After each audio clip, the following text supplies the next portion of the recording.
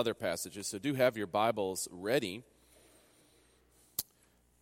This is the last message in this Advent series. I've been taking a cue from John 17, verse 18. John 17 is the place where we have recorded for us the so-called high priestly prayer of Jesus. It's where he prays before going to the cross for his disciples immediately because they're feeling anxious and ready to be scattered and lost, frankly. And so he prays for his disciples because they're going to become apostles, who will be the founders, if you will, of the church, Christ being the chief cornerstone.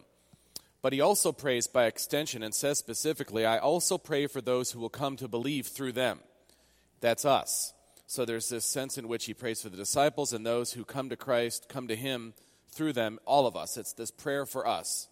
So it's a special prayer because it's the Lord Jesus praying it, and there's no question about what God's will is when God the Son is praying for something. He prays for several things, but the one line that I take and then have used for these last 4 weeks has hopefully prompted us to think of how we might be fulfilling that prayer that Jesus prayed. With that, I'll read just the verse and then we'll pray. John 17, verse 18. Praying to the Father, Jesus says, as you sent me into the world, so I have sent them into the world. Let's pray. Heavenly Father, there is so much unrest and upheaval in our lives and in our world. I pray that you would grant a sense of calm as we consider the work of Christ and his lordship over the world and men. Please renew our appreciation for Christ's sufficient work, but also for his ongoing watch care over all things. For those with anxieties this morning, and all of us I'm sure have some, please cause us to cast our cares upon Christ afresh, who is the Prince of every kind of peace. Pray this in Jesus' name, amen. So the verse is the 18th of chapter 17, and the Son, Jesus, is praying as he has been sent into the world. That's what we think about during Advent time, God sending Jesus. As God sent Jesus, he then says, send them. So in some way, like Christ came, we are to go into the world. Now, you could look at Jesus' life and find several different themes that run throughout. None are more important than what he came to do by way of his work. He came to lay himself down as a sacrifice that we might be right with God. Nothing is more important than that part of his mission. But as he fulfills that mission, he demonstrates several things that we as his people can emulate by his grace. The first one is that he brings himself to every situation. He brings the gospel. He brings the way to be right with God, that is himself, and we are to bring him to. We're to bring the gospel everywhere we go. But he doesn't just do that. He also, in so doing, shows great compassion on people who are suffering.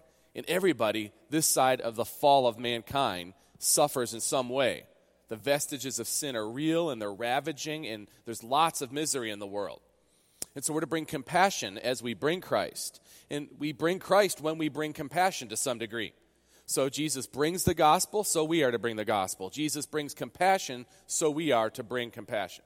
But he doesn't do any of this disconnected from constantly revealing the truth of the gospel first and foremost, and then the truth about life, the right way to look at life, the lens to see things through. That's what Jesus does too.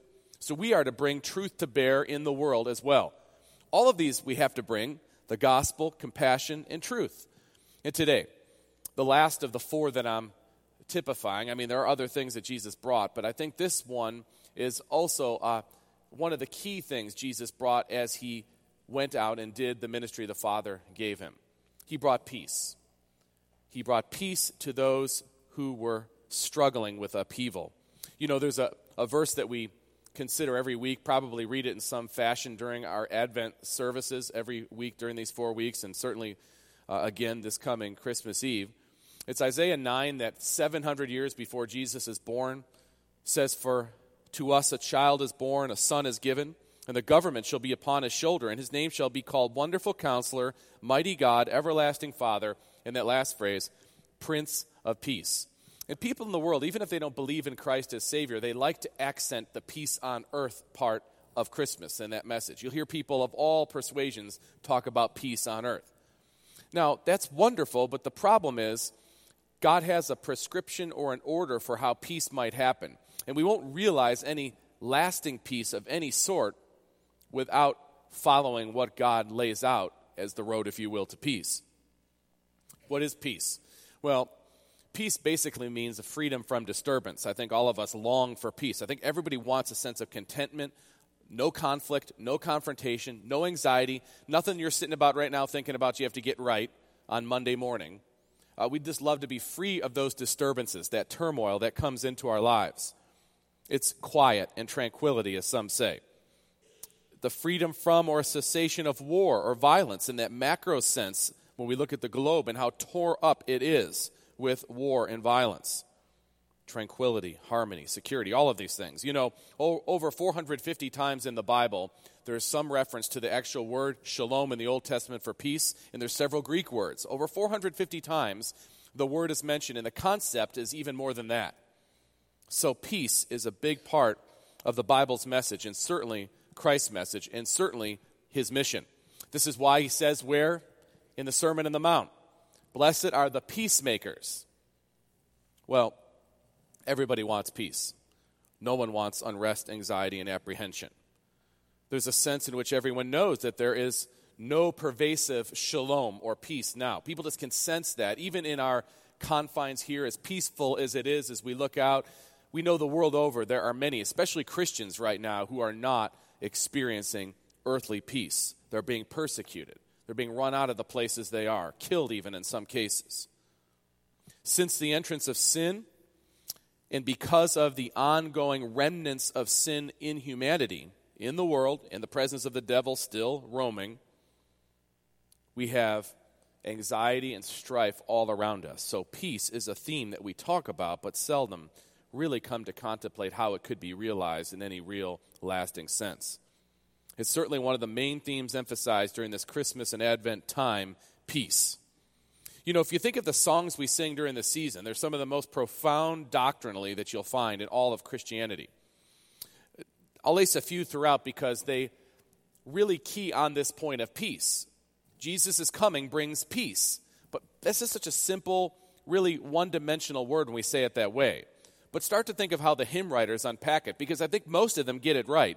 It's multifaceted. There's multiple aspects or levels to peace, starting with Christ and our peace with God, then extending to peace to each other, and then a sense of peace about the world, and then from there we might begin to realize some peace on earth, but not fully until Christ comes back his final time.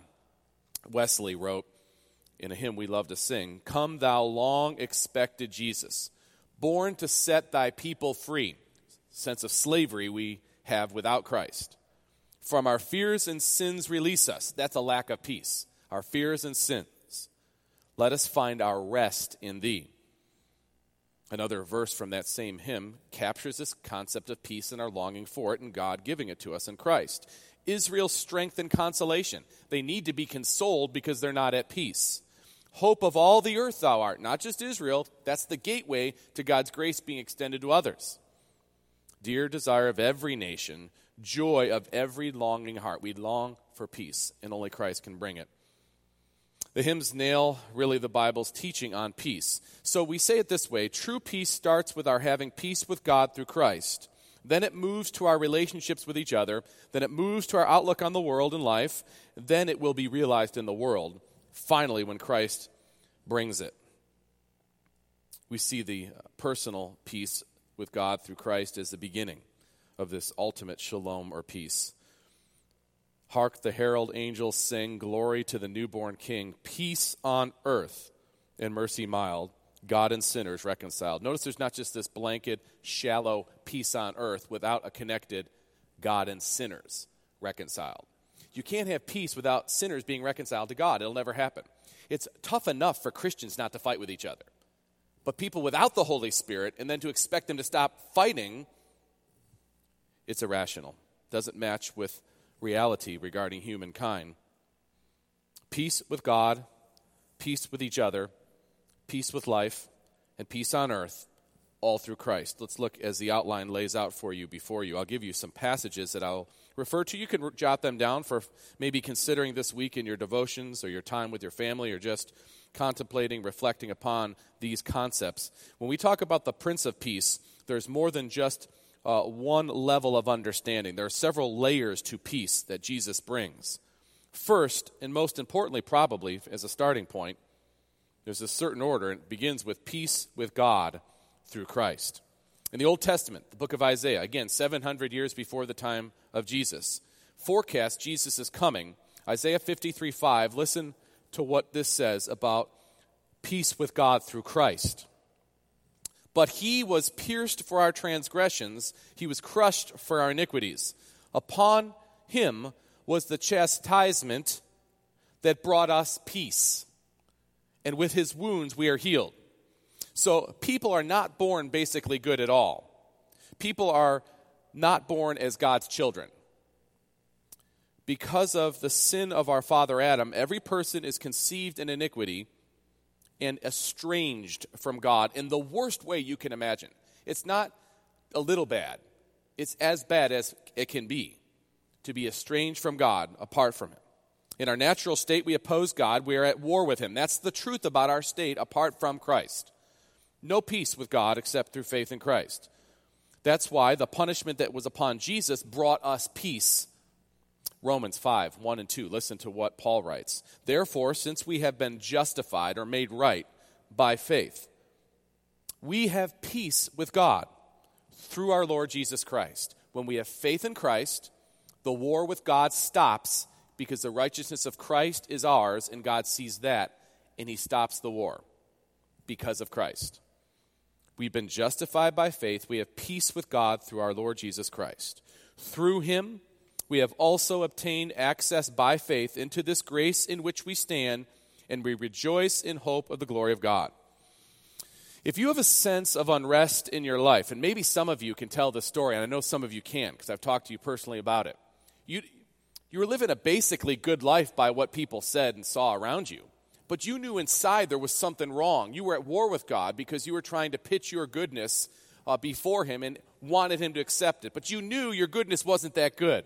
And as God worked on you and drew you to his Son, it became clear as peace came over you that it's all of God's work of grace through Christ. But someone who's not there yet is constantly at war and inner turmoil, constantly struggling after a sense of contentment that never comes. It's because they're not right with God. They're still at war with God. They're still on the throne and want to be on the throne. They want things from God, but they want to stay on their throne of their life. Paul wrote to the Ephesians. Again, this is not a one-time mentioned theme. This is throughout the Bible's teaching, and it's pervasive in the Christian life. We have to understand it. He says in Ephesians 2, verse 13, "But now in Christ Jesus, you who were once far off have been brought near by the blood of Christ.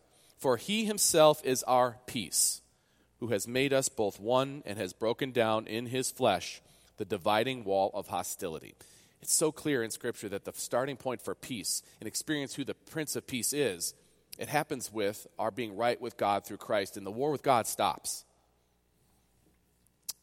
There's another aspect or another level, you might say, of peace. Peace with each other. So if we have peace with God, we can now start to have peace with each other. I think if we're honest, generally speaking, people say, I'm not confrontational. That may be true. Some people are more confrontational than others, and some people seem to enjoy arguments, things like this. But reality is, in the quietness of our hearts, especially if we're believers, we will not rest well if we're not at peace with each other. I hope you notice in our liturgy, there's actually a genius behind this historic liturgy. I didn't devise this. This is something the church has been doing for eons, and there's an order and a flow to it. And one of the parts of the order that oftentimes gets mistaken as kind of an intermission or like a let-off or like, okay, we're really serious, let's chill now for just a little bit and greet each other across the way, and cousins have meetings, and which is cool, don't get me wrong. I think that was great. I saw a meeting of the cousins in the back and families seeing each other, and hey, that's wonderful. We can have that fellowship. Why? It's part of the liturgy because we have peace with each other. It's not fake. We're not just going around acting like, oh, this time to be nice to each other and glad hand. That's not it. That's wow, we get it. We've met with God. We've recognized our sin afresh. We know that Jesus makes us right with God. We're right with God. That makes us now be able to work that out in life, which is to have peace with each other. So we pass peace. That's what we do. And it's huge.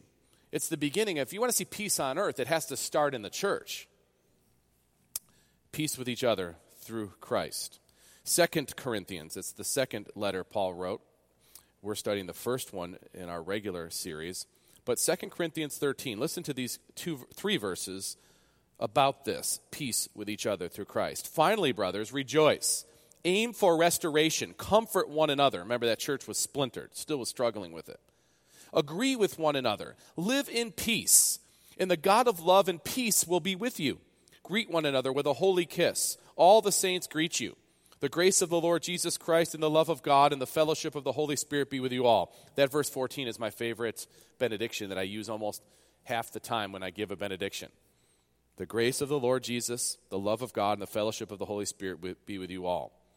But before that, he's telling them, get along. Get along in Christ. You can. It's kind of the end of the book, and he's summarizing everything. Bottom line, of all the things I've told you in this whole book of 2 Corinthians, and first for that matter, comes down to this. Agree with each other. The God of love and peace will be with you. He writes to the Colossians. Again, this is not just a one-time mention. He says this, Paul does throughout. Put on then, as God's chosen ones, holy and beloved, compassionate hearts, kindness, humility, meekness, and patience, bearing with one another, and, if one has a complaint against another, forgiving each other. As the Lord has forgiven you, so also must forgive. You must also forgive. And above all these, put on love, which binds everything together in perfect harmony or peace. And let the peace of Christ rule in your hearts, to which indeed you were called in one body. What a great theme verse for us going into a new year. Let the peace of Christ, which we've just mentioned, what that really is, what he's accomplished in giving us peace, and then spreads to us. The peace of Christ rule in your hearts, to which indeed you were called into one body. The unity comes from the peace that Christ purchases us. If we just avoid the problems, if we don't talk out the things we need to talk out, we're not really living out the peace.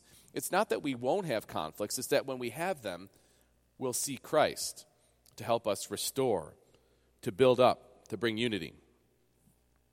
There's one other verse I'll refer you to, Romans 12, 4 and 5. For as in one body we have many members, and the members do not all have the same function. So we, though many, are one body, and individually members one of another. That's the truth of the peace we have with each other. And this aspect of peace is addressed in the Christmas hymn, O Holy Night. When John Dwight writes, truly he taught us to love one another. His law is love, and his gospel is peace. Chains shall he break, for the slave is our brother. And in his name all oppression shall cease. Here Dwight dwells on the peace of Christ manifesting itself in the peace we have with each other. The hymns are very dynamic, actually. Almost all of the ones that mention peace have all the aspects of peace noted. It's not just a superficial kind of modern approach to just, hey, let's just all get along, meaning ignore what everyone else is saying or doing and just don't fight. There's another aspect to peace you see on your outline, and that is peace with life circumstances. This is something we can certainly bring to the world in a way that's sometimes intangible. I have met people who have received terrible medical news, at least on the surface level. It seems bad. Yet I've watched them carry themselves with a peace. It's not that they're unrealistic. It's not that they're not upset about what's happening. No one wants to go through pain and suffering. But there is a sense of contentment or acceptance with the fact that God is in utter control, that this isn't just happened by accident. And that peace that happens at those moments in life circumstances, that has a powerful statement and witness to people watching. What makes a person have that kind of peace in the stormiest of times? And many of you, all of you at some level, I'm sure, have gone through something very difficult that for the onlooker, we would say, how can they deal with this? And I've watched this over and over again. God gives a special grace to his children in times, and it does really surpass understanding, as we'll see Paul write. Peace with life circumstances is one of the great fruits of peace with God through Christ. In John 14, a few chapters before the key passage we've been looking at, he can sense the anxiety and the lack of peace in his disciples. And he says to them, and I referred to this last week, "Peace I leave with you. My peace I give to you. Not as the world gives do I give to you. Let not your hearts be troubled, neither let them be afraid." He's saying, I know what's coming is difficult. I've been prepping you for my departure and all that's going to happen, and you're scared, you're anxious. And he's saying, I'm giving you peace. Not like the world gives, just words that are superficial and empty and meaningless, but real peace. With our relationship to God clear and sure, tomorrow then doesn't bring the same stress that it once did. I'm not taking away from immediate circumstances. It's sometimes all we can see because they're so difficult, so trying. But for the believer, peace with God and others leads to a sense of peace about whatever will be. And even when we receive terrible news or something bad is facing us, sometimes that's the mechanism God uses to make us utterly dependent upon Him, which then brings us peace. Philippians, this is the passage I was referring to. Paul writes very pastorally, "Rejoice in the Lord always." Again, I will say rejoice. Always, not just in the good times. "Let your reasonableness be known to everyone." Even-keeled, content about things. "The Lord is at hand." I believe the Lord's here, meaning that I believe the Lord is always present. "Do not be anxious about anything, but in everything by prayer and supplication with thanksgiving, let your requests be made known to God. And the peace of God, which surpasses all understanding, will guard your hearts and your minds in Christ Jesus." You notice how it says, it doesn't say, present your prayers to God and He'll answer them and you'll be good. He doesn't say this. He says, present them with thanksgiving, let your requests be made known to God, and the peace of God, which surpasses all understanding, will guard your hearts and your minds in Christ Jesus. One of the great fruits of prayer is not to get what you want or to make God do something a certain way. It's actually to bring you peace. As you pray over a situation over and over again, there's a sense of peace God will give us. In John 16, Jesus is again talking. The last part from John 14 all the way to the end, he's doing a combination of consoling his disciples about what's coming and doing the actual work of redemption as he goes to the cross. And in John 16, he says, "Behold, the hour is coming, indeed it has come, when you will be scattered, each to his own house, and will leave me alone. Yet I am not alone, for the Father is with me. I have said these things to you, that in me you may have peace. In the world you will have tribulation, but take heart. I have overcome the world," Jesus says to his disciples, to us. Philip Brooks, who wrote "O Little Town of Bethlehem," another favorite we sing, captures, I think, this concept. "O little town of Bethlehem, how still we see thee lie. Above thy deep and dreamless sleep the silent stars go by. Yet in thy dark streets shineth the everlasting light. The hopes and fears of all the years are met in thee tonight." All the sense of anxiety, apprehension, nervousness, instability, met in Christ. Finally, you can see another level, you might say, of peace. Peace on earth under Christ. You know, there's not much in the Bible about the heavenly state. My children ask me all the time, and we have these long, really philosophical, theological, quasi-theoretical discussions about what heaven will be like. What will it be like in glory?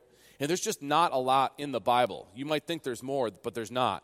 And I think, frankly, our fallen minds can only handle so much of what that revelation would look like. I just don't think we can handle or totally appreciate all the dimensions that are true of what life in the world to come will be like. The Bible's predominantly given so that we might know peace with God and others through Christ.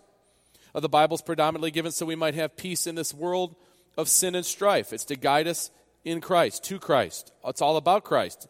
No matter what happens, it still comes back to Messiah. The Bible only gives us inklings of the world to come. It's kind of hard to imagine a world without violence. Who could picture actual peace?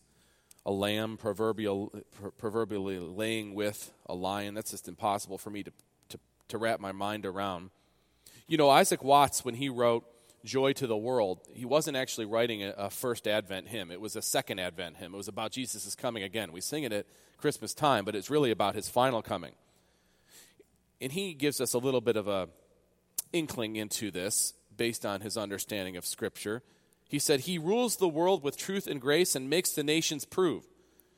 He makes the nations prove what?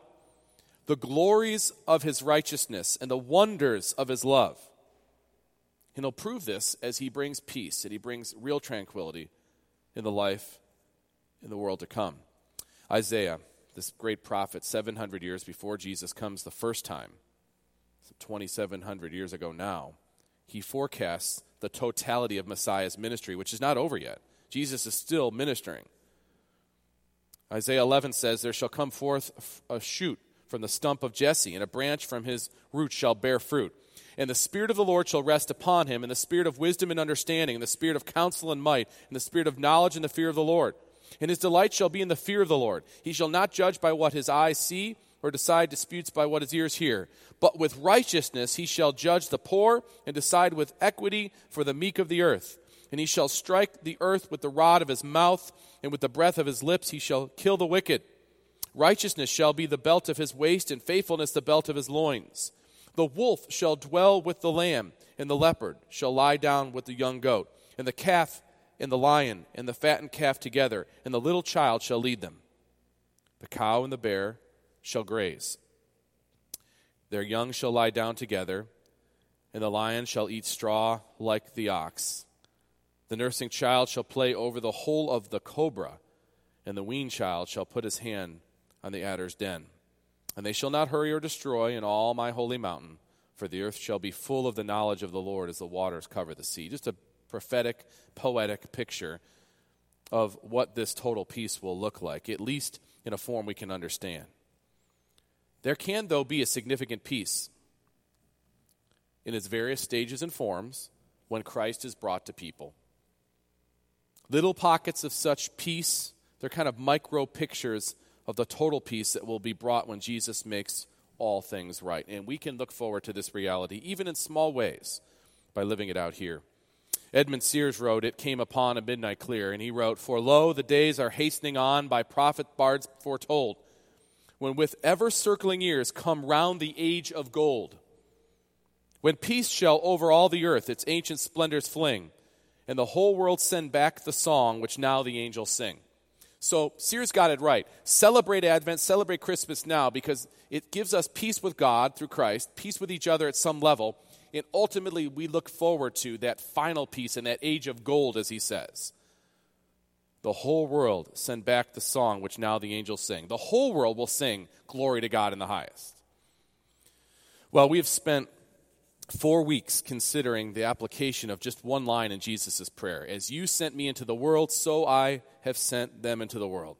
If I would boil it down this way, put it on a Post-it note, I tell every one of our members, bring the gospel, bring compassion, bring the truth, and bring peace. Let's pray. Lord, thank you for this season of reflection about Jesus' coming.